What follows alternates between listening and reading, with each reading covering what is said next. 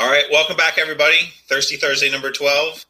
This week we're talking with Deputy Chief Jimmy Gladwell from the Salisbury Fire Department down, and you get to pick. We're going to put the two shorter of our members here tonight down on the bottom. Thanks, guys. We appreciate all the strong, upstanding work that you're doing. So tonight, talking about the promotional process and navigating through that process and how that works and how some of the things that we've come across and some of the things that we found successful and the processes that we've been through. So as we get started, just as a reminder, if you could, boy, I'm really all over the place here right now.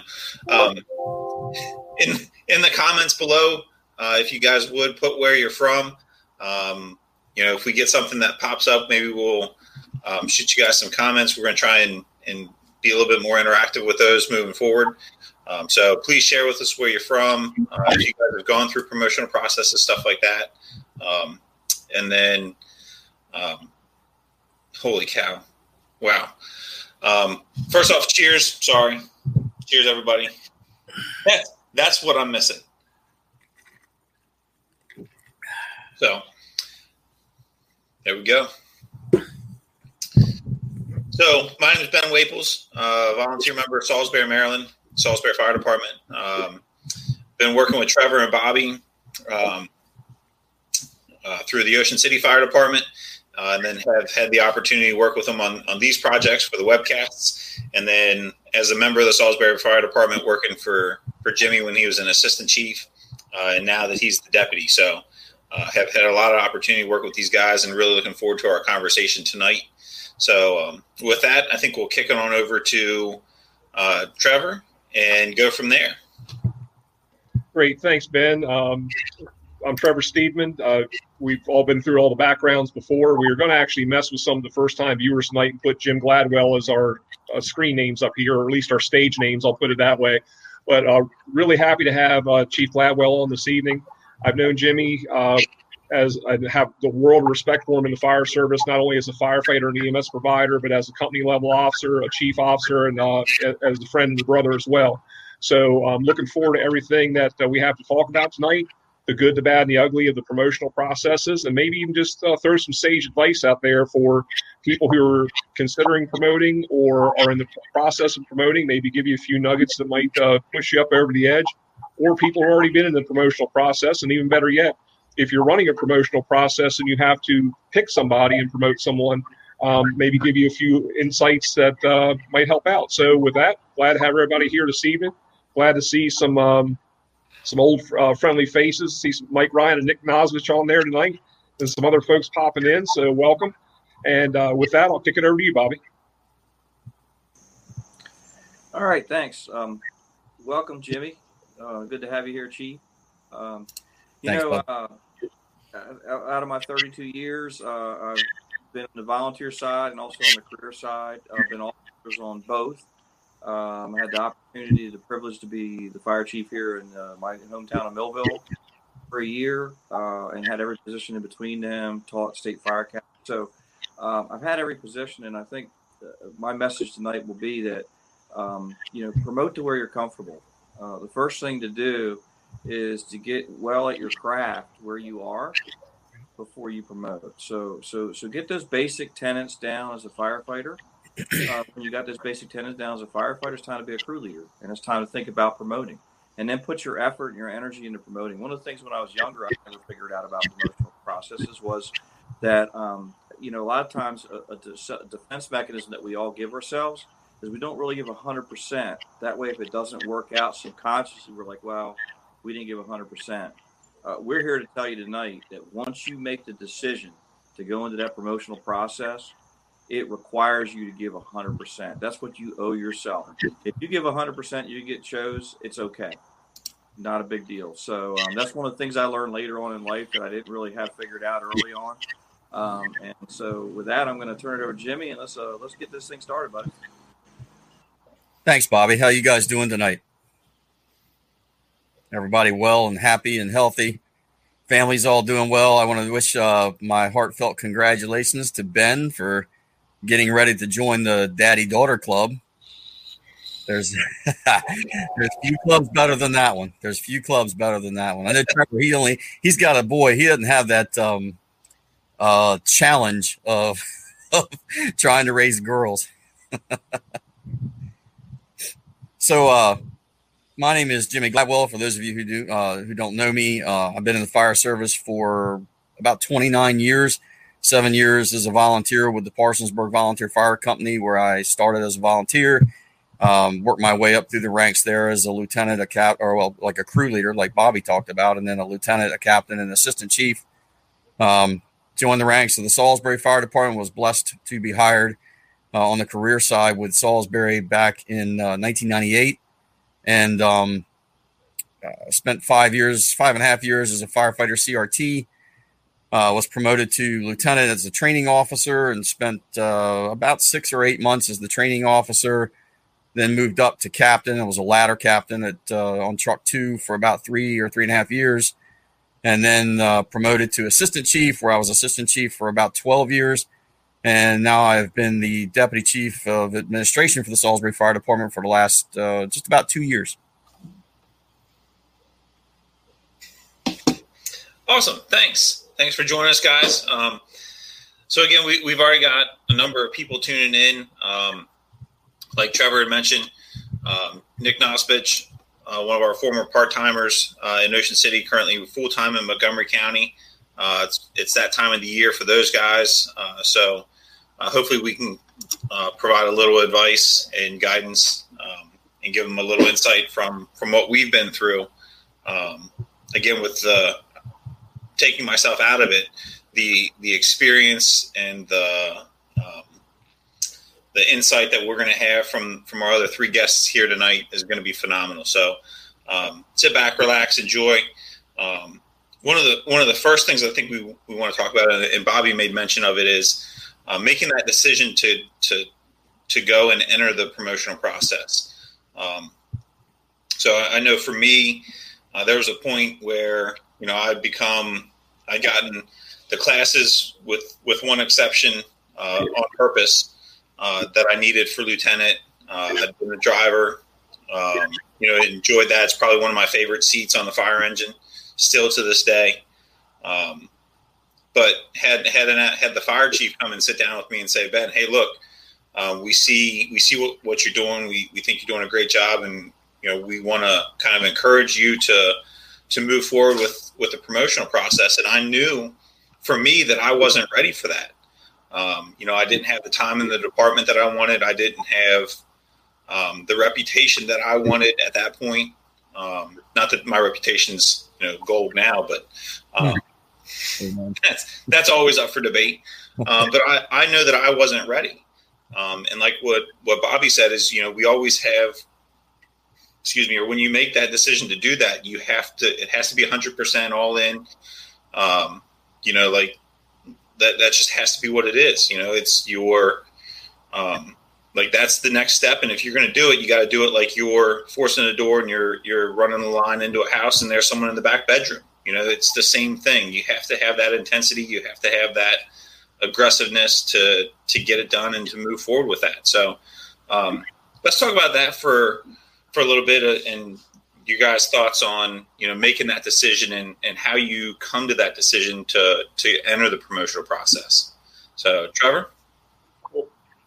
Yeah, Ben, I know when we had our test run the other night, of course, we had hour 45 minutes worth of conversation. We could have gone on for more hours, but something Jimmy said I think was really important for a lot of people to hear. And it's about not only deciding, because eventually you're going to get to that point in your career that you're going to consider promoting. You're going to look at a promotional track, hopefully, if your department has laid one out for you. And it is frustrating for a lot of firefighters when the goalpost continues to move. That's reality, though, because when I first started in the fire service, hazmat was a big deal, or an EMS becomes a big deal, then domestic terrorism becomes a big deal. So your credentials and what you have behind you, that goalpost is going to move from time to time, and you have to adjust with it.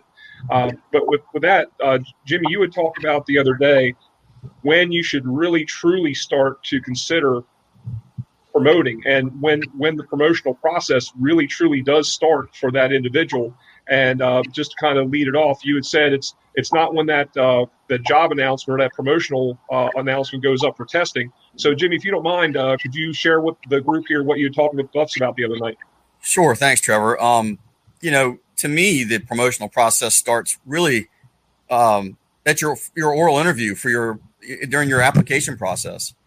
When you sit down with whatever the group is that is interviewing you to bring you into the organization, you're going to make an impression, and that is one of your first impressions. And the old adage is that you don't get a second chance to make a first impression, and I believe that.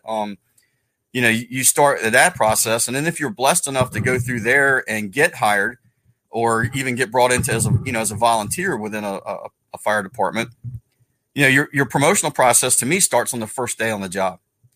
And when you walk in there, we've all said it, we've all heard it. It's all been said to us, sit down, shut up, watch what's going on. Listen to the people around you. Watch the senior men or the senior women, whichever it might be. Network with good people. You want to ally yourself with the good ones. And it doesn't take. We all know who I'm talking about. You see the guys who are out here, the quiet guys that get the job done. They don't beat on their chest. They don't, hey, look at me. Hey, look at me. They go out and they just do. And those are the guys that you want to pay close attention to, in my opinion. And you pay close attention to the other ones too, because I can tell you that one of the best experiences of my career was working for an assistant chief that I couldn't stand. I just did not like him. And from that experience, I learned exactly what not to do when my opportunity came to sit in the same position. About how to treat people, how to talk to people, how to manage your personal life some, bring things to work that are positive. Don't bring things to work that are negative. So, I think that you start that first day and, you start learning all about the organization and you start learning you want to be a sponge, grab onto anyone who's willing to teach you. One thing that I have noticed in my career is that has changed a lot as well. When I came up or when I came in, everybody, you don't shut up. I'm not here to help you. I'm just here to collect my paycheck. I'm here to do my job, blah, blah, blah. And I've watched over the years how that's changed, and more people are really, truly serving as mentors to help better the organization. Because, before, if you knew something and I didn't know it, you had power, right? And really, what power did you really have? You really didn't. You knew a little bit that somebody else didn't know, so you make yourself feel good. Empowering people makes people better. It makes your shift better. It makes the department better. And so when you come in and you do sit down and shut up and you watch and you learn and you listen and you participate and, do everything that's asked of you and then some. And then when you get to a certain point, you start reaching out to your supervisor or whatever, and you start asking for more. Hey, feed me, give me an assignment, give me something to do. I want to show you that I'm capable. I came into Salisbury with 7 years under my belt, and like Ben, I had gobbled up as many classes as I could take, and was just, sometimes in 2 and 3 classes at the same time. And I walked in the door with the credentials to be a captain in the organization, based on, what Salisbury's criteria was for various officers. Now, I knew obviously that I wasn't deserving of that at all. I didn't have that thought process at all in my head, but I had those credentials. I had those classes. I had everything I needed.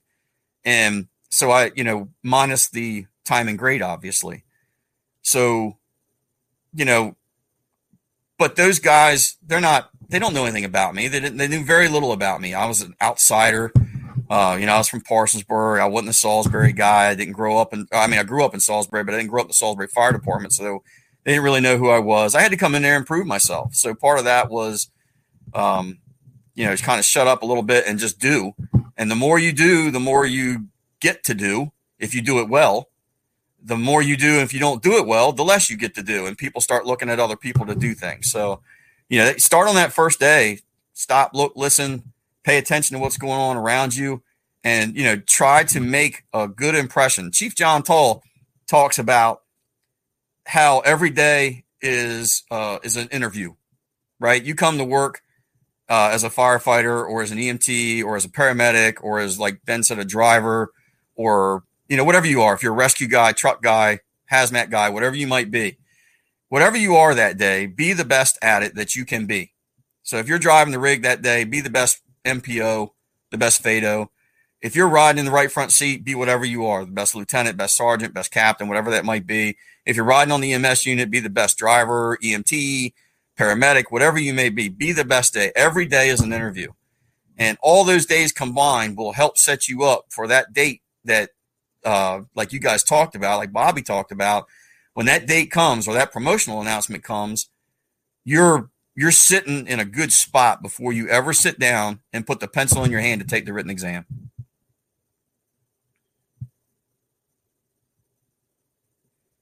Yeah, Jimmy, absolutely. And I think you hit on a couple of really important points too, is we talk about credentialing versus credibility. Right. And we try to get all those classes, and it used to be some of the promotional processes were very, let's just say, subjective. And as time evolved, as industry standards evolved, we started to put criteria in there. And a lot of our senior folks started to feel really left behind because they had a lot of experience to go on, but they didn't have a lot of the pedigree that was being required. And I know, like in our department, and Bobby was a big part of this as well, we tried to bridge a lot of that because we never want any of the more senior people with the experience to feel that their time and grade, their experience, and the blood, sweat, and tears they put into the department doesn't count. But it has to evolve, and that's kind of a bitter pill to swallow sometimes. So having not only the credentialing, which is wonderful, because then you have the opposite side of that, and I see it a lot in today's fire service, where a lot of the younger members are coming in very, very highly credentialed because they have the higher education right off the bat, they have the degrees, they have a lot of the credentialing, but they don't have the sweat equity that's been put into it to earn their bones, to be able to understand the system, the department, why you do what you do, why you do the how behind everything. So, Bobby, if you wouldn't mind talking about that just for a second, because I know from a training aspect, Bobby's one of those people that does put that sweat equity in, and he doesn't worry and I mean this in a positive way, Bobby. So I'll preface it when I say that, but he worries less about who he's going to offend or tick off, and more about who might inspire. So, Bobby, to that end, would you talk about the training aspect, training education, and the combination thereof? Yeah. So when you're looking at promotion, I always when I talk about officers, I talk about the inverted triangle. The EMS guys know that they talk about that for pediatrics, but I actually, who is the most important person on a fire ground at any particular time? And that is absolutely by far the guy on the nozzle, or the girl that's pulling the victim out. The person that's actually taking the Hearst tool or the Homatra tool and taking a door or whatever. They are the absolute most important person in the fire department. The next important person in the fire department is your crew leader, because you're still involved in it. You have to know when to step in and actually do the skill versus work your people through the skill or whatever. And it goes up from there. And then as you move up beyond that, then you become more and more administrative and much less of a person that's actually out on the street, actually holding the nozzle or holding the tools anymore. And that's all these positions are so important in the fire department. The fire chief is tremendously important. And when I say an inverted triangle, I say because those are the people that are actually delivering the service to the citizen.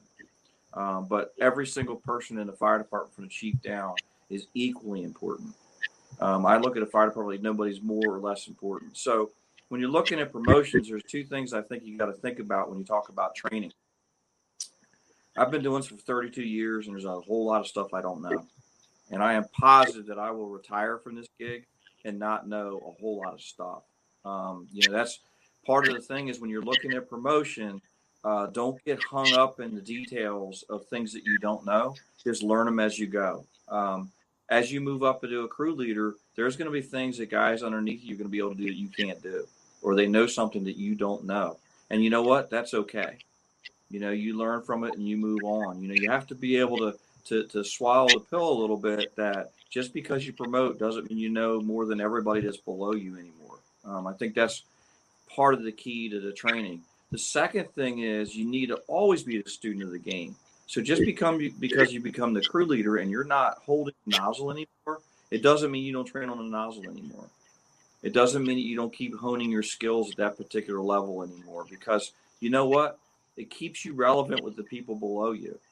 If you move up to a captain and you move up to an assistant chief and you never ever interact with your people anymore, and you never ever go out and train with them anymore, you become distant from them. It's just kind of how the fire departments work. And you have lots of things to do, so you can't spend as much time doing those kinds of things. But I think the two big take-home points I can give you from the training perspective is you're never going to know it all, and you have to catch up as an officer. One of the jobs of being an officer is catching up on the stuff you didn't learn that you should have learned before you became that level of officer. And the second point is you've never been a lieutenant. So you've never been a captain, or you've never been an assistant chief, or whatever that level is that you're going to. So when you start out, you've never been one. So don't pretend that you already were one for a long time. Walk in there humble, do what you have to do, learn what you have to learn, and lean on what you knew from the before. I think those are my two biggest take-home points about when you're looking at promotional is you're never going to know it all. You got to continue to be a student of this game for the whole time you're here. And the last thing is when you move up, it's okay not to know specifically what you're going into because you've never done it before. And you're going to have a learning curve, and you're going to have some difficult times, and you're going to make mistakes. And all of those things are okay. So once you're ready to go and promote, just know from us that it doesn't mean that once they give you that magical helmet with that magical shield, that it's like Superman and all of a sudden you've got all the answers and you can solve everything. So, we lost Jimmy, the most important guy here. There he goes. He's back. He's back. I'm back. So Comcast at its best. Well, you guys only got like indoor plumbing like probably 10 years ago, right? Right. The internet's something. This isn't Sussex County, Bobby. I was going to say that's 5 years quicker than Delaware. So Trevor, yeah, well, that's true. So Trevor, that's my thoughts on it. Is that kind of what you're looking for? Yeah, that's exactly what I'm looking for, Bobby. And this dovetails into something else as well that Jimmy mentioned the other day when we were doing the test run for this. And Jimmy, I'm going to ask you to address this next thing that I'm going to throw at you as candidate Gladwell and also evaluator Gladwell. So on both sides of the promotional table. And you'd already mentioned there's some things, and Bobby mentioned this too. You'll never know all the inner workings of the department and what they have in mind when they're going through the promotional process. And yes, they can put the list of criteria, the credentialing, time and grade, all the criteria. But I'll give you a classic example. If you're in a mid-sized to a large-sized department, and they're trying to do some succession planning, they be in the administration, they might look and say, wow, I'm going to lose 20, 25, 30% of my paramedic firefighters or firefighter paramedics in the next 5 years. So you might be probably the best candidate, and someone who might not be quite as good as you, but has that paramedic card, right, might jump in ahead of you just because that's the need of the department. They may or may not tell you that, but you can't get butthurt. You can't go, all of a sudden catch the worst attitude in the world, because they want to see sometimes just as well how you take success and not failure, but disappointment. Right. And if you become the biggest hater in the department, as soon as you don't get your way and take your ball and go home, they kind of go, wow, maybe it was a good thing we didn't promote that guy. Right. I had a gentleman that used to work with me in the department I'm in now.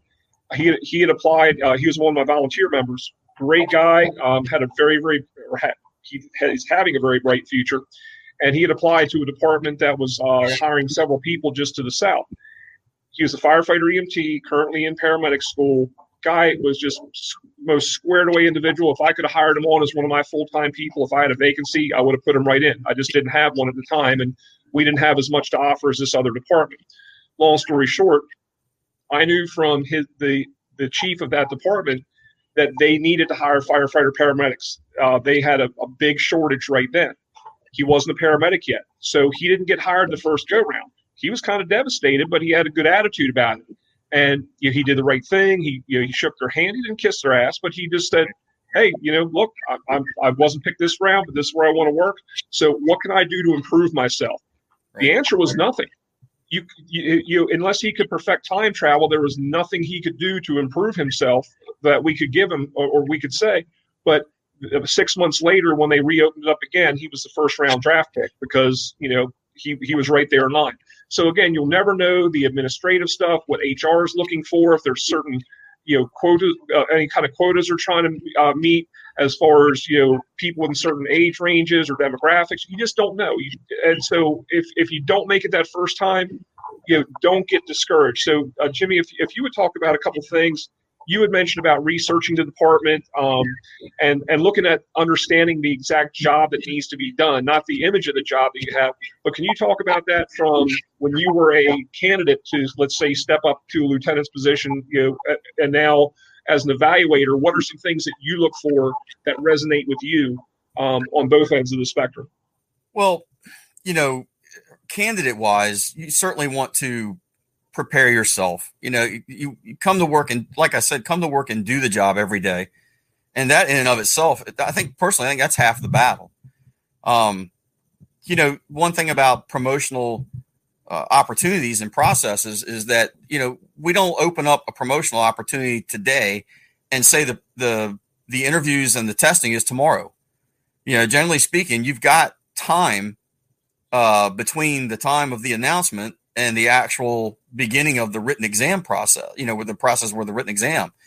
So, you have a lot of time most of the time, you have a lot of time to sit down, study your SOPs, learn, whatever it is that you think is going to come at you. I mean, most people know somebody that went through a promotional process, and you can sit down with that individual and chit chat with them. And it's not like, I'm not going, hey, what was on the test?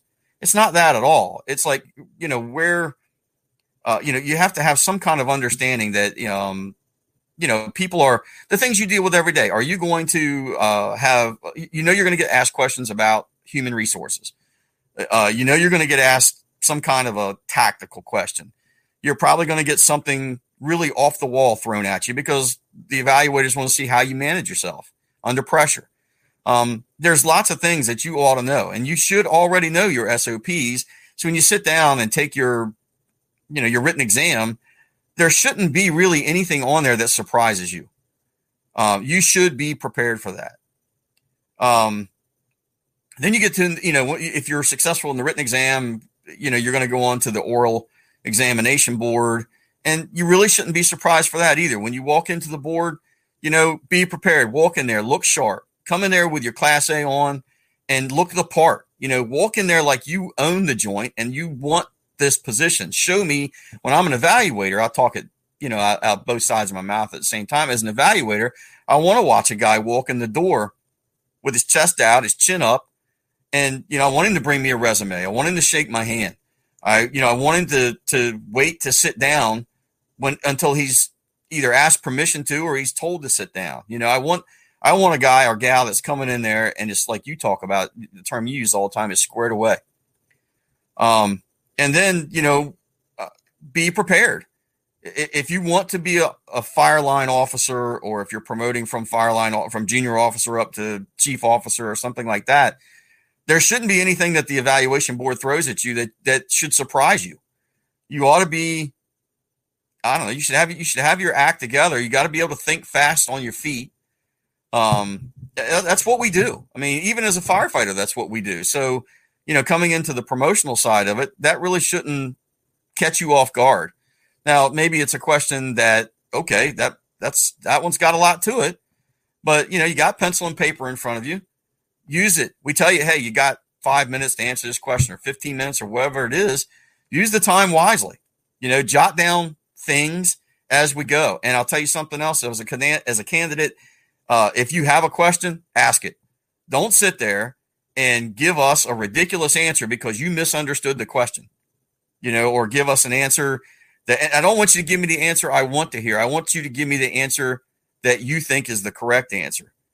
And, don't misunderstand or misinterpret the question. By all means, ask questions. Nobody is going to look down on you or take points away from you because you took a second to take the initiative to make sure that you understood the question completely so that you can answer it thoroughly. As an evaluator, You sit and you watch people come in the door, and some guys and gals, they really are ready. You can tell they have prepared. They have got their poop together to get it on with you. They're regularly spending time. Hello, doggy. They're regularly spending time with their nose in the SOP book or in some kind of like the fire officer book or whatever it might be. And they came in there ready to roll. We look at how people manage their stress. When you get that 14 different factor question thrown at you, how you manage the stress of that is as important as how you answer it. Because, there are probably a myriad of answers to especially a tactical question. We expect you to know that the first engine's going to do this and the first truck's going to do this and the second engine's going to do that and the second truck's going to do this. And, we're looking for, when you miss the obvious stuff, like not laying in, not throwing ladders if you're a truck company guy or whatever it might be, misunderstanding, or not throwing out a 360, whatever it might be. When you miss those things, those are easy points. Don't leave those points on the paper. We have an expectation that you're going to grab all those easy points. There are hard points out there that, you kind of get extra credit for, so to speak, when you answer them and answer them well. But a lot of it is how you manage yourself, how you manage the stress. There's a lot of different ways of thinking about and acting upon managing a tactical question or a human resources question. We want to see how personable you're going to be. Do you really understand the mission? Are you into the mission? And if we ask you what the mission is, we have an understanding, or we have a hope, that you have an understanding of what that mission is. So there's a whole myriad of things. And like you talk about, you sit there and we also understand too, that you have a good day and you have a bad day. And you may have had a whole lot of good days before you walked into that. And the day before was you're 24 and you got run ragged and you walk in the door and maybe you don't perform up to the level that we're used to seeing you perform. We take that into consideration too. Hey, I know Ben, and he just had his 15 minutes in this interview wasn't his best. Now we want to see your best out of you, obviously, but we also have an understanding that every single one of us has a bad day. Everyone's human, and we get it. We're human. We make mistakes. We certainly want to see you perform at the highest level you have the capability of performing at. But there's the human factor is taken in as well. So there's a whole lot of things that go into the promotional process. And like you said, Trevor, some days you're looking for a specific type of person to fill a specific void. And you look at somebody that maybe they didn't perform, because most of these guys are like this. When they get in there, there's not usually this. They're usually all in this area. And when they're all in that area, it makes it really difficult sometimes to make a solid choice. So you sit and you think about, who might be the best fit for the position that you have available. Is it the training officer's position? Is it the EMS officer's position? In that aspect, you're probably going to be looking for a paramedic as opposed to an EMT. Lots of things go into it. And, you as the candidate may never have all the insight. You go in there and you think, man, I thought I nailed it. And you may have nailed it. But at that point in time in history, we needed somebody with just a different skill set. And, when you walk away from the table, like you talked about, Trevor, if you have an attitude, we're going to remember that. That's not going to go well. It's not going to sit well at the next table. When you sit down at the next promotional opportunity, and that promotional board maybe has one person on it that was from the last promotional board, or like I said, the fire chief says every day is an interview. We're watching you, and you don't hold your attitude high where it was before. We understand you're disappointed. We get that. We allow for that. But continued negativity is going to bring down the people around you, and you weren't set up to be a good leader in the first place if that's the way you're going to respond.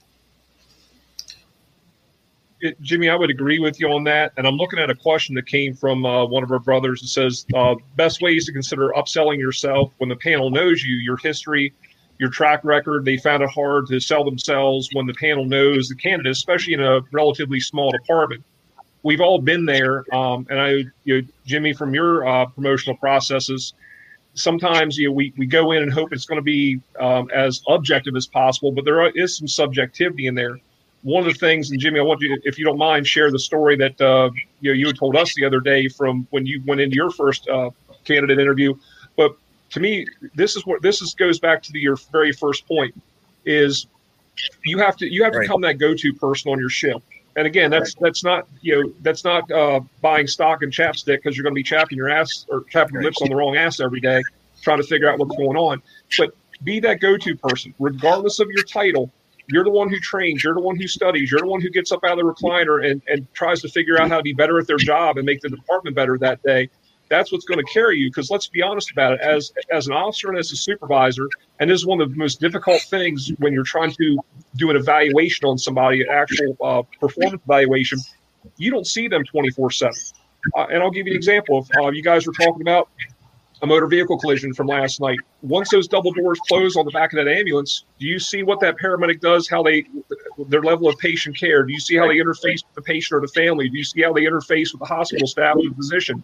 You don't have the first idea unless they're riding with an FTO or another officer, and you get secondary feedback really of how that person does.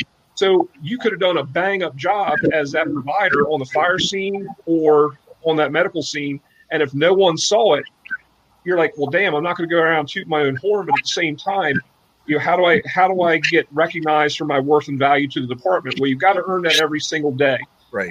In my opinion, where you go in and you become that go-to person on the fire scene, and you're not trying to overstep or circumvent your captains, your lieutenants, or anybody else, but you might have that particular skill set. Or Jimmy, you had mentioned it the other day about, sometimes it's taking that little bit of a, excuse the crude expression, but a little bit of a bite out of a shit sandwich and maybe doing the not glorious job around the fire station or most glorious responsibility, but you take it on, you do it well, and that builds your credibility, that builds your stock and puts the chips. But could you talk about that a little bit and how you see that and kind of answer the question that Freddie's asking at the bottom of the page a little bit more clear than I did? Yeah. Hey, Freddie, I see you on there. The same chief that I spoke about earlier that I just, didn't really care to work with. We had a very good crew. We had an excellent shift, and he never appreciated that. And that was always frustrating. We had a bunch of young guys that were all strong, all good at something. Everybody kind of, what's the right word? Pushed everybody. It worked well. And, there was a lot of things that the chief, I don't know, he didn't like doing. And one of those things was like report writing. Well, report writing doesn't bother me. I don't have an issue with that. I've never had an issue with doing it. And, this guy would come back and I'd say, hey, chief, can I help you with, the report or whatever it is, because, maybe he had 3 or 4 and we were backed up on calls or something like that. Can I help you? Can I pick one up for you or whatever? And, back in that day, we were handwriting reports, not just, we weren't just putting them in computers and things like that. So, there was a lot of checks to be checked, boxes to be filled, some paragraphs to be written and things like that. And, the guys would sometimes ask me because they knew I didn't particularly care for the guy and they knew I didn't kiss his ass because he and I often had some exchanges.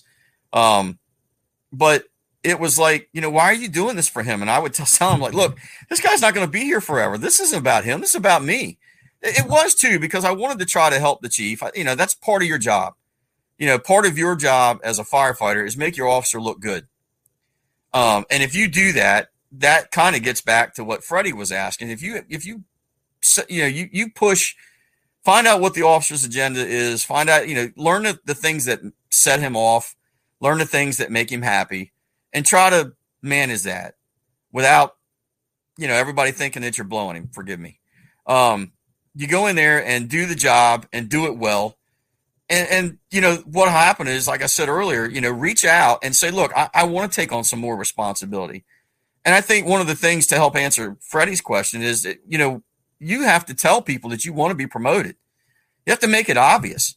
And that doesn't mean, again, that you go around and say, look at me, I want to be promoted, blah, blah, blah. I'm trying to take your job, Trevor, or your job, Bobby, or whatever. That's not it at all. It's the simple fact that you have career aspirations. We all have goals. And, one of my goals was to be promoted. And understanding that, learning how to do those reports helped me. It helped the chief. It helped him get his paperwork done. It took a little stress off him. Something else that did, if that took stress off him, what do you suppose that did to the crew? That helped take some stress off of them as well, because this guy is more relaxed. He's a healthier, happier individual. It's creating a better working atmosphere, not just for him, but for the remainder of the guys on the crew. And, again, they would ask me, why are you doing this for him? Because, we know you don't particularly care for him. And I'm like, this ain't about him. This is about trying to help out the shift as a whole. But then it's about me as well, because it gave me experience. It gave me opportunity. And, somebody could sit back here watching this program and say, well, he's a backstabbing SOB. And that isn't it at all.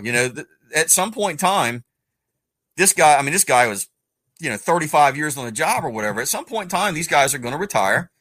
And if you get these opportunities, again, this doesn't happen so much today, because our officers today, at least in my department, are spending time mentoring people and trying to help them advance their career.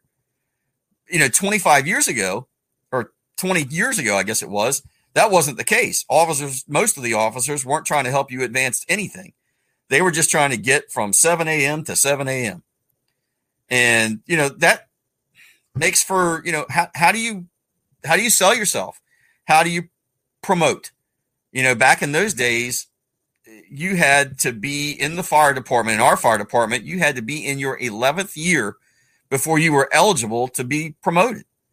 Because of the standards that we had, you had to be a probationary member for a year. And then you tested for what we called Firefighter 1 and you got that for 3 years. And then you tested for Firefighter 2, and you were in that for 3 years. And then you tested for Firefighter 3. And you were in that for 3 years. So all of a sudden, you're in your 11th year before you're eligible to be promoted to lieutenant. So if you were like me, I walked in on the career job, at 31 years old. Add 11 years to that, you know what? You're starting to get to a point where, hell, you ought to be getting yourself in a chief's buggy by that time, and not necessarily just making the right front seat of the fire engine, because where are you going to go from there? So, we talked about you talked about the story with my first promotional process. I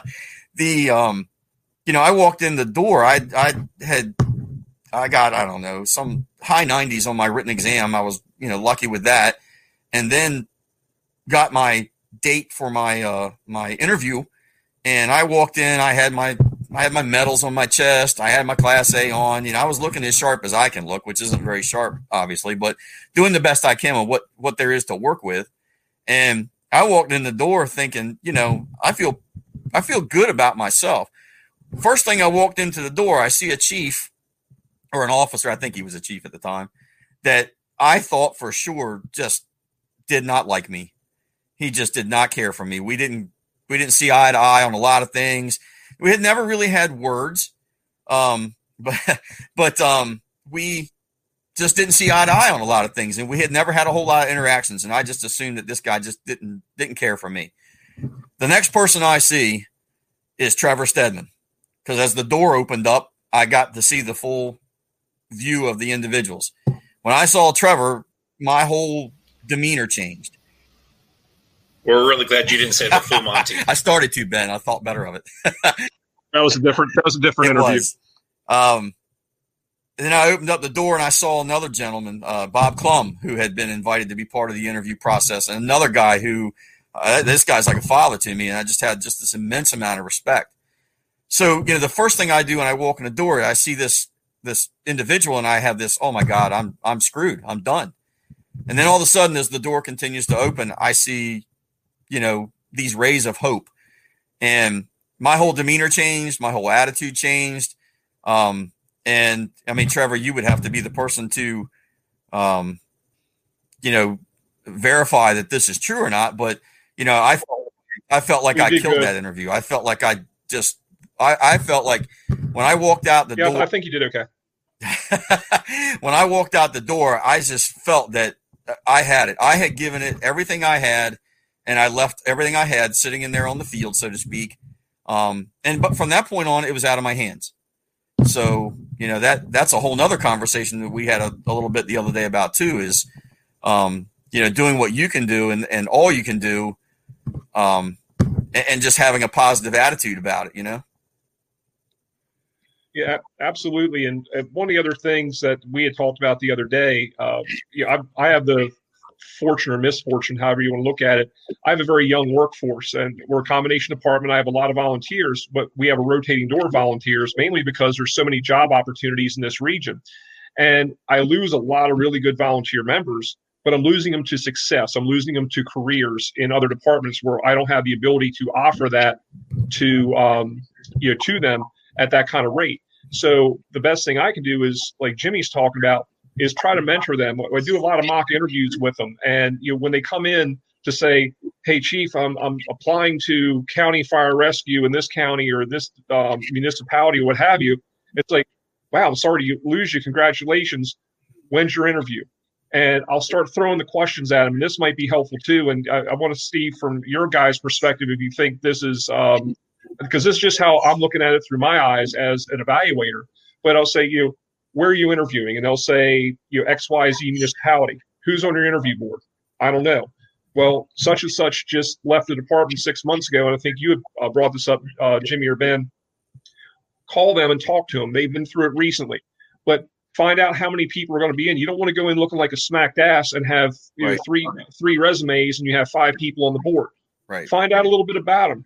In this digital age, go on that department's website and start looking. Go on your own department's website and see what is your go-to thing. Some people are huge, or some departments are big into community risk reduction. There's one department in north end of the county there, pre-COVID, their bicycle helmet giveaway was their big thing every year, and they took a lot of pride in it.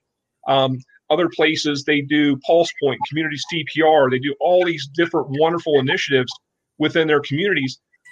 So what you're looking at is being that you might want to be the engine boss or the truck boss, and that's great. That's a wonderful thing. But the people evaluating you want to know if you understand the big picture mission of the department. Yeah, you're going to be that boss on that rig, and that's vitally important. Know your job well.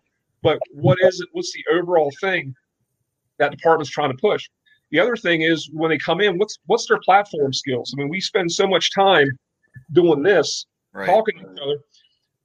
How long do you look them in the eye? How long do you shake their hand? And I'm not trying to make it so regimented. You have to go in and be natural with these people. But there's some people, they won't even look the interviewers in the eye long enough to figure out what eye color they have. Or they'll go and they'll hand them the dead fish, or they'll do the death squeeze on their hand. But figure that out ahead of time. And here's one of the pieces of advice I give them. I'll throw them to the wolves right away, and I'll say, okay, Bob Jones, tell me about yourself. I was born at 3:30 in the afternoon, and I was 6 pounds 3 ounces, and I like applesauce. And people, stop, please stop. And this is the point where it's perfectly okay and acceptable, and you value your evaluators' time. Understand that they have to get through a lot of candidates, but what's going to set you apart at the end of that interview? And that's like, Jimmy, I can tell you, remembering all those years ago. You came in, and as a lieutenant candidate, you had a command presence, and I'm going to get you to talk about command presence in just a minute. But you established a presence. You presented yourself very honorably to everybody there. You didn't come in as a kiss ass, or I know I'm dating myself by saying this, Eddie Haskell. Y'all have to look that one up if you don't know who I'm talking about. But you're going in, you're presenting yourself, but also know your role, know your job, know the position. But research that department some and go through and have those platform skills that are in there. Be able to articulate. Getting back to my point is that if they give you a broad brush like that, well, tell me a little bit about yourself. Where do you start? Don't be the deer in the headlights. It is perfectly acceptable to, and I'm not saying take control of the interview, but steer it. And you do have some bit of control. Say, well, sir, ma'am, would you like to hear something personal or professional? Well, if they say either, you can talk about whatever you want, but you've narrowed that field, and you're not just sitting there being a bumbling idiot and coming out of the interview going, "Oh my God, I can't believe that under training I told him I had, my first thing was potty at year 3." You want to make sure that you narrow the field down a little bit. Or if they say, well, tell me something professional. So, well, I started my fire service career as a volunteer in Salisbury, Maryland. I ascended to this position. I transferred across the floor when there was a job opportunity, so forth and so on.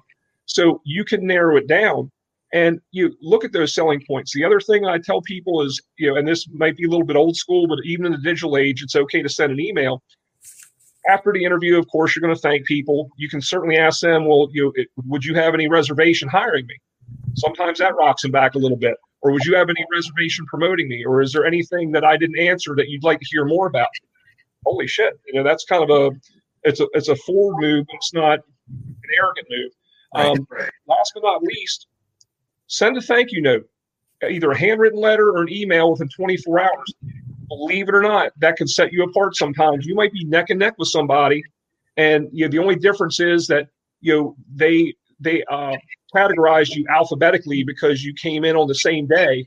You might got hired the exact same day and don't have any more time and grades.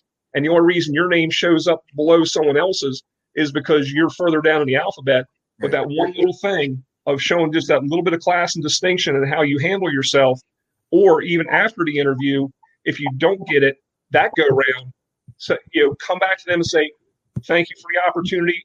What can I do better?" Not, "Where did I go wrong?" Because then you start sounding like the needy boyfriend or girlfriend. Are you mad at me? Did I do something wrong? No, come on. Let's be legitimate about this. What can I improve? Let me know. And to me, those are some things when people look at areas they can improve. Sometimes you get some answers that are a little more clear to you. You'll either get an answer of where you actually can improve, or some things that they can tell you, well, here's what could make you a more marketable candidate. Or they can just say, it wasn't your time because we needed someone with a training background, because as soon as, Bob Smith retires, we got to bump such and such over to training, and then we have to fill that person's position over here. You don't know how the chess pieces need to be moved in the department typically. You can think you do, but you don't. And that's not because you're a bad or stupid person. It's just there's a lot of crap and data points that are floating around at the administrative level all the time, and it's a moving target. So it's very hard to conceptualize, let alone hit. So before anybody else goes on, I'm going to hijack our webcast here. We're coming up on our hour, which we usually try and keep it to that. So because I think we've got a lot of really great information and that we've shared so far, I think I'd like to allow a little extra time for our final thoughts and that kind of stuff, just because there is so much good stuff to share. And it's not just promotional stuff. It's also stuff that if you're looking to get a job and get hired on somewhere, that the stuff that we're talking about as far as getting promoted, like we talked about in the very beginning, this is all stuff that can help you get the job as well. Like Trevor had talked about, finding out what the department needs and knowing about the department in order to get, that first interview and do well with that. Like Jimmy had talked about, your interview and your reputation starts from your interview when you first get hired to get brought into the organization as a volunteer. So it's all very important stuff, and this all transcends, just the promotional process. It goes across to just joining a department. So let me kick it down to Bobby, and see what Bobby's thoughts are to kind of start wrapping this up. And like I said, I wanted to give us a little extra time. So if there was more that we wanted to do, we have that time. So go ahead, Bobby. Okay, thanks, Ben. First of all, thank you, Chief Gladwell, for coming on. This is great to have you here. It's been a long time since we've talked, yes, actually. So it's kind glad of to see you. So about 26 years ago, a little bit longer than that, I got my first career promotion. And I remember my very first officers meeting like it was yesterday. And you're not going to believe the issues that we talked about. We talked about that the guys weren't always motivated to check their equipment. We talked about that guy sat in the recliner too much. We talked about, lots of things that we thought were shortcomings of the people that work for us.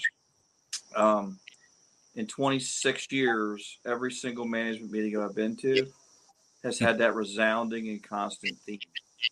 So one thing I want y'all to take home, and I'm going to give my tricks on the promotional process here in just a second, but one thing you want to take home is there is no problem that we will ever encounter that can be solved by anything but work. There is nothing that we can ever encounter that cannot be solved by hard work. I watched a convention speech from Bill Gates a few years ago, and I'll never forget it. He said, I'm asked often, what does success feel like? He's a billionaire or a trillionaire or whatever he is. And he says, I get people ask me every day, what does success feel like? And he says, I had to think about what I would answer people. And his answer was, success feels a whole lot like hard work. And that's all these problems that we talk about as managers and things when we get to these positions and stuff. Hard work, the difficult conversations, the awkward conversations, all those things. If we don't do it, things aren't going to get better. The trick I tell everybody about the process of promoting is, one thing is studying. Whatever material that you're supposed to be written, tested on, if you don't study it, then other people are going to beat you. It's just kind of the way it works, As far as going into the interview, a lot of the guys have already covered this already tonight. What I tell everybody that goes into an interview is never, ever, ever go into an interview thinking that it makes your outcome different. Your interview is about you presenting yourself to a group of people. And Freddie asked a great question. What if you know people? Well, it's fine. You're going to go in there and you're going to, my goal in an interview is they may not promote me, but I want them to sit at home and say, man, I wish I could have promoted that guy. If you go in with that attitude and don't worry about the outcome, because to be honest with you, Trevor talks about a circle of influence. Hopefully he talks about that a little bit. You have no control over who they choose ever. You just go in there and do well. And when Jimmy talked about walking in there confidently, it is, if you don't know the answer to what's the weakest thing about you, and you don't know the answer to what's the strongest thing about you, you never deserve to be promoted. You never deserve to be promoted. Have your wife ask you the questions. They're the most critical people in your life. At least mine is. Okay. Have them ask you the questions. And sometimes they go, that's the dumbest answer I've ever heard. And you get mad, you fight with them and stuff. But then when you go in the room, you've already been asked that question. Have people, friends, ask you questions. If it's going to be a difficult thing, you're not used to talking in front of people. Practice talking in front of people. You're not going to figure it out when you walk into the promotional room, So go in there, give them everything that you have. Make sure have a good idea of what you think they're going to ask you. And the biggest thing, I think Jimmy said it about the writing the note paper down. When someone asks you a question, take that moment to think about it before you open your mouth. Just take that second to say, and it's even better to kind of repeat the question. Just say, hey, okay, so you're asking me what my weakest thing is. And then think about it for a second, because if you miss the question, if you didn't hear it quite right because you're nervous and you don't ask, if you don't send it back, just like you're talking on the fire ground, you repeat back what the chief told you to do.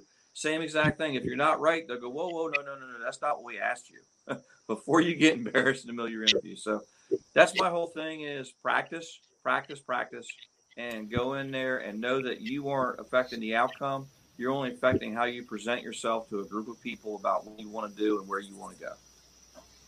Thanks, Bobby. Those are some great points, and I think we've been getting a lot of comments from folks watching, and they've agreed and they've made the same thing or said the same thing. So, Chief Gladwell, let's get some of your final thoughts, and then we'll kick it up to Trevor and all right, we'll great. close Thanks, it out. Ben. Bobby, I couldn't agree with you more.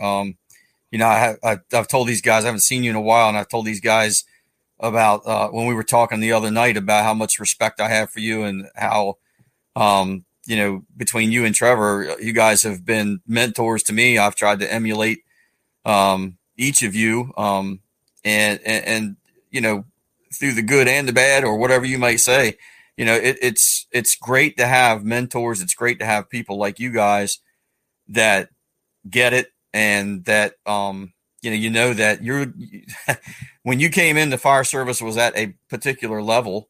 And when you guys finally decide to leave, I mean, all of us except Ben are getting in the twilights of our career. The key is that we want to leave it better for the next group. So, and I think that we're doing that, one of the things I think this particular podcast does, it does that. It sets it up. I've watched all of them so far. I think I missed one. I'm sorry. And every one of them has been informative. I know I got to catch up. I'm sorry, Trevor. Every one of them has been informative. Rob's? Huh? Frampton's? Yes, I believe it or not, I didn't see him. But as far as promotions go, I think one of the keys to promotions is I think the key to promotions is to look in the mirror and ask yourself, do you want to promote? Do you really want to promote? Because being promoted is, this will sound arrogant, and it is not. I swear to you, it's not intended to. Being promoted is easy. And somebody will sit back and say, well, he's full of crap. It's not so easy. Of the promotional cycles, once you getting promoted, getting that first one is a little more difficult because the cadre of characters, the number of characters is usually greater. As you promote up, the pool gets a little smaller. The competition level gets a little smaller as far as the numbers go. But getting promoted, it's really not all that difficult. If you can get your foot in the door, you get in there and you do the things that you know how to do. You are prepared. You prepare yourself properly. Get a good night's sleep before the promotional process, before the written test, before the oral exam. That coming from a guy who never sleeps. But eat a good meal. Don't go out on the town and get drunk. Check your medals the night before. When you walk in, make sure your medals are in the right places. Based on your SOPs, how they're supposed to be worn, all that kind of stuff. Once you get in there, getting there is the one part of the battle. The hardest part is being promoted, is what you do after you get promoted. Because now all of a sudden, really the true hard work starts. You got the buddy, the boss thing you have to manage. You've got, the expectations of the promotional board. They want to send a name to the fire chief for his consideration. Their name is tagged to that individual. As a group, they're tagged to that individual. The fire chief's name is now tagged to Ben Waples or Trevor Stedman or Bobby McGee. And if he or she promotes somebody and that person does not do well, now all of a sudden they feel foolish. They don't like, that turned out poorly. They want to choose good people. They want to set up for succession. That's another part of it you don't get to see. Trevor talked about how you don't know the inner workings of why people are getting promoted, and sometimes fire chiefs and deputy chiefs sit there and look about. Trevor really hit on about the retirements that are coming up, and who's going to be the best fit on a particular, to replace a certain guy or gal. So if you can, once you get in there, the hard work really starts then. And if you aren't willing to step up and be a boss when necessary, none of us want to discipline anyone. We didn't go to work, the next shift thinking that, I'm out for somebody. I'm looking for whomever I can to write up. That's not what we do. That's the last thing any of us want to do. And it's the last thing generally we ever do. We coach before we counsel most of the time. And, the whole idea is to set people up for success. If I set you up for success, the department's going to be successful. If the department is successful, that looks great in the stakeholders' eyes. That helps you out at budget time. That helps the community. If you're a volunteer organization, that helps the community want to open up their checkbooks. They see what you're doing and they understand that you are a huge part of the community, whether you're a career volunteer or both, it doesn't matter. But that's when the hard work starts after you get promoted, and you have to be willing to step in when there's conflict. You have to be willing to counsel. You have to be willing to mentor. You have to be willing to share information and not, be power hungry. You have to find, part of your job is finding the next guy or gal who's going to take your spot. That's a big part of your job is to set up. If I promote or I retire, I want people that I have mentored to get promoted, right? The more they get promoted that have been mentored by me, that's my legacy. It's not about my name. It's not about how many years I put in the fire department. It's about, in 15 years, who is where, and did they work for me? Did I have positive influence on them? That type of thing. Because look, in a couple of generations, nobody's going to remember the name Gladwell. Nobody's going to remember the 2 or 3 generations from now, they'll forget all about who we were as people. But those people that you got promoted or got promoted who mentored under you, they take that same process. They mentor. It moves on up, and you pay it forward. And if you're not willing to do all that, if you're not willing to put in the work to make sure that your crew is the best trained crew out there. You don't have to be the best crew in the fire department. You have to be the best crew that you have the ability to be. And if you train hard, like Bobby talked about, and you continue all those mentoring processes, your crew is going to perform. And the fire chief, the deputy chiefs, whoever, the assistant chiefs, they're going to look at that stuff. And, you kind of, I don't want to say, you don't really necessarily make their job obsolete, but you make their job easy. And they appreciate that.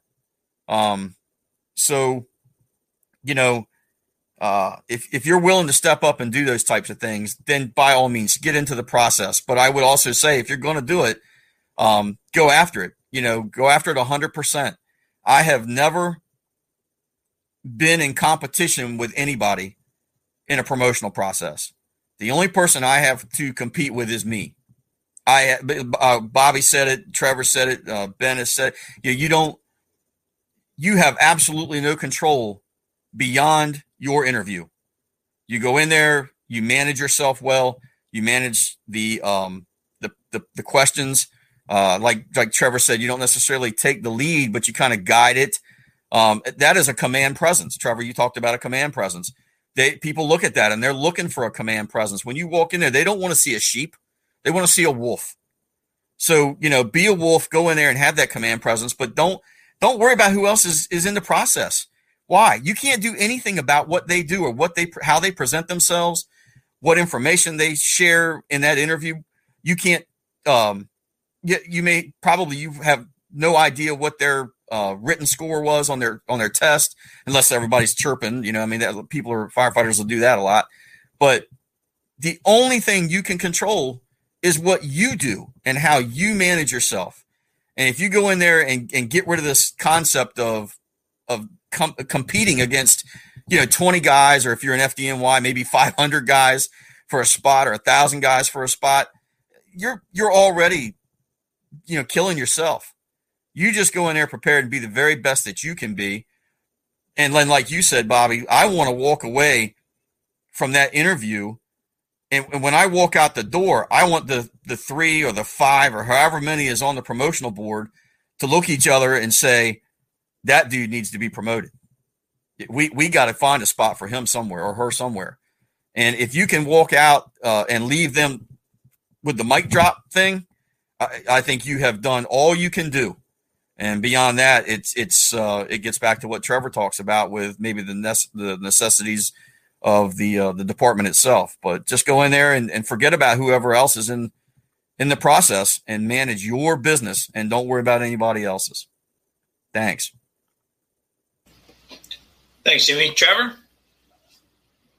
All right, just a couple last bullet points. And Jimmy, thank you so much. And something that you said reminded me of an old proverb, and I'm going to kind of paraphrase a little bit. But he said, one of the greatest ways to grow a society is that the old men plant trees that they know they'll never sit underneath that shade.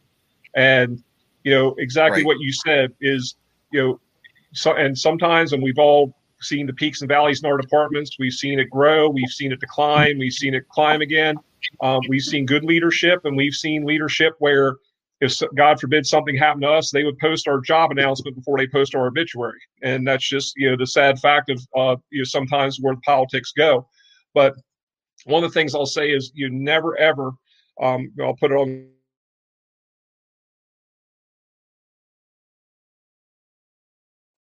First off, never ever mute yourself. That's for the one thing. The other thing is never let an absence of leadership be your excuse not to do your job. We all get frustrated sometimes with how things go, in the chronology of people above us, but we can't use that as an excuse to say, I'm not going to do my job today. You do your job each and every day. Ask questions about the job, about the position.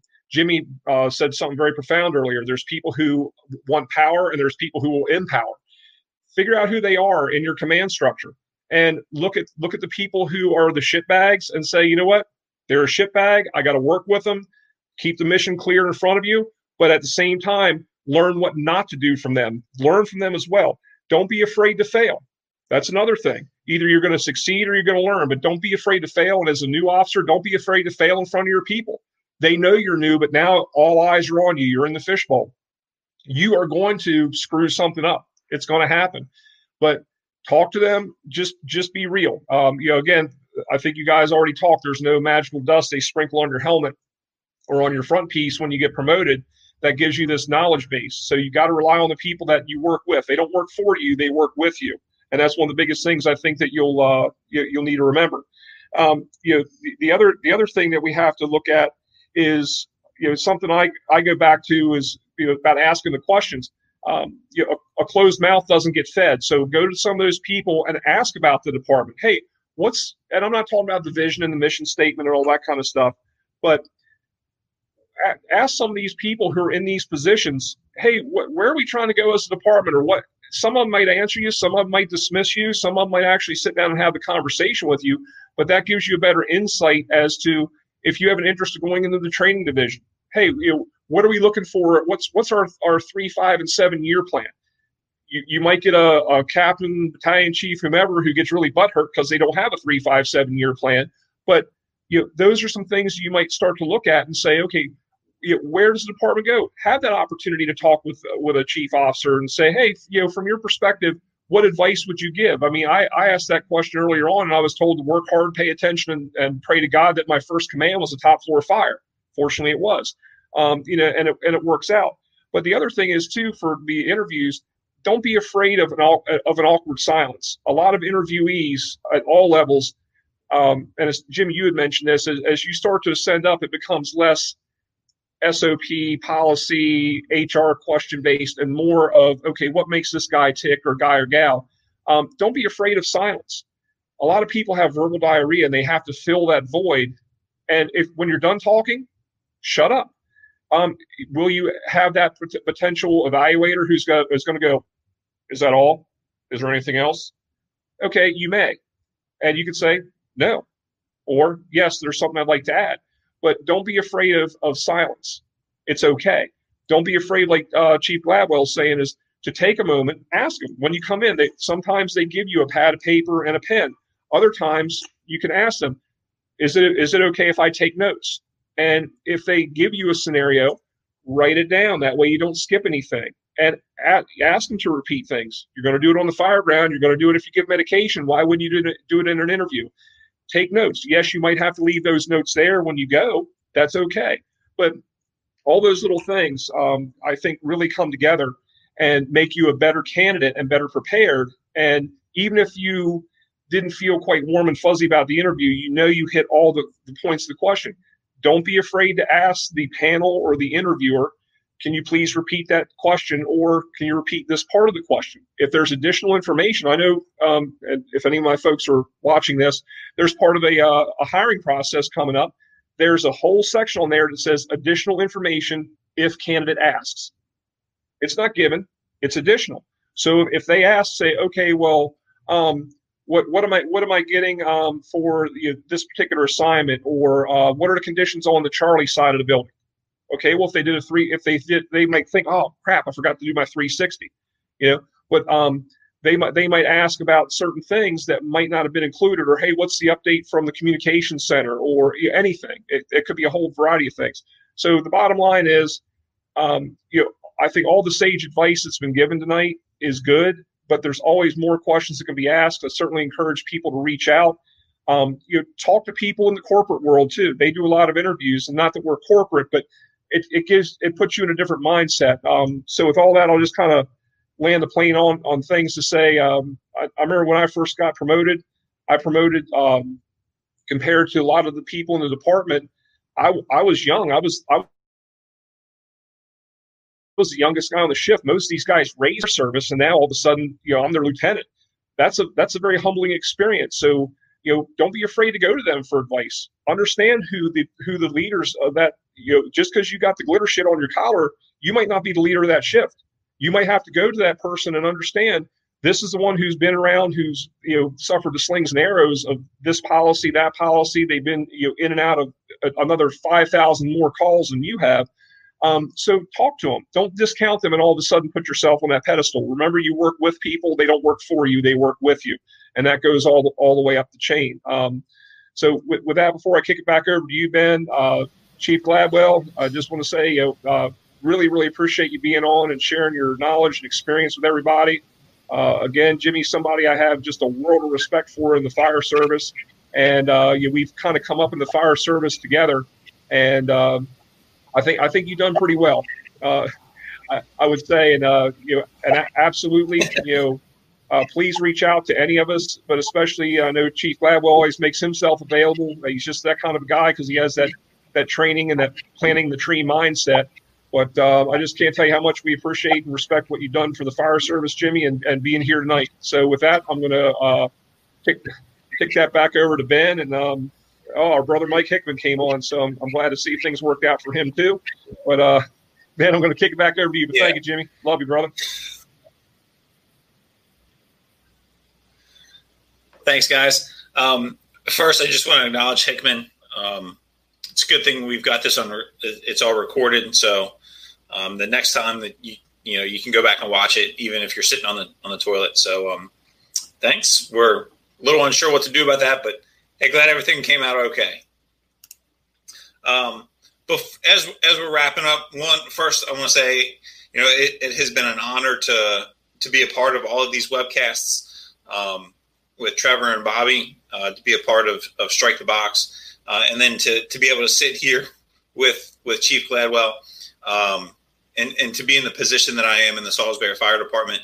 I've been mentored by all three of these individuals. And I think it's interesting if you go back and you listen to Chief John Tall talk about his leadership and where he's been through the fire service and where we are today in the Salisbury Fire Department. You listen to Chief Gladwell's comments on where the Salisbury Fire Department is today and how we're progressing to where Chief Tall sees the department going, is that you see it's all in the same direction. It's all the same kind of thing, planting the tree for the younger generations to sit in the shade of that tree. Like Chief Tall said a couple episodes back, it's investing in the future. And that's exactly what we're talking about here today. And I would suggest that a lot of the people that you see wearing white shirts in the Salisbury Fire Department, a lot of the people that you see wearing the brass and the collar pins and leadership positions in the Salisbury Fire Department have been mentored by John Tall. And that I think that speaks to his mindset again of investing in the future and to his mentoring and developing us. Got to give a shout out back to him, and obviously a shout out again to these three great gentlemen from me again being mentored by them. I do want to throw up before we close out this comment from Jason Bloom. Bloomy, great comment. There's as much of an important it is to have a formal education. There's a huge part of your service that is learned while on the job. And I think we kind of touched on it. We didn't touch on it as much as we did during our practice session or our trial. But the sweat equity was the term that we used. It's great if you've got the degrees. It's great if you've got the classes, the checks in the box. But if you don't know what you're doing, if you haven't had the time on the job, if you haven't run the calls, you haven't dealt with the individuals that may be a little challenging, if you haven't done all of that, the degrees and the training, it's great, but it's not helpful. It's not what's going to get you through. So take that time, learn your people, invest in them, mentor them, build them up. I there's not much I have to offer for that these guys haven't already mentioned. So with that, like I said, we're going to close it out, and we're going to go to our little slides. So again, a special thanks to Deputy Chief Jimmy Gladwell of the Salisbury Fire Department. We really appreciate everything that you've done I really appreciate everything that you've done for me. We appreciate you joining us tonight. For the Strike the Box folks, if you aren't following us on social media, here's all of our stuff on there. So please go give us a like, give us a follow. Facebook, Instagram, Twitter. There's our website. So if you've missed a previous Thirsty Thursday, I'm not going to call anybody out on missing Thirsty Thursdays, but Jimmy Gladwell, if you've missed one, that's where you can go. We have a link in our menu across the top for Thirsty Thursdays. And then if you guys have, if you've gotten something out of this, and we truly hope that you have, you gotten something from this webcast or from our previous webcasts, and you want to reach out, let us know how it went, how things are going. Shoot us an email. There's our email address, striketheboxtraining@gmail.com. And let us know. It's always great to hear from folks that we've had a little impact on. Like I said,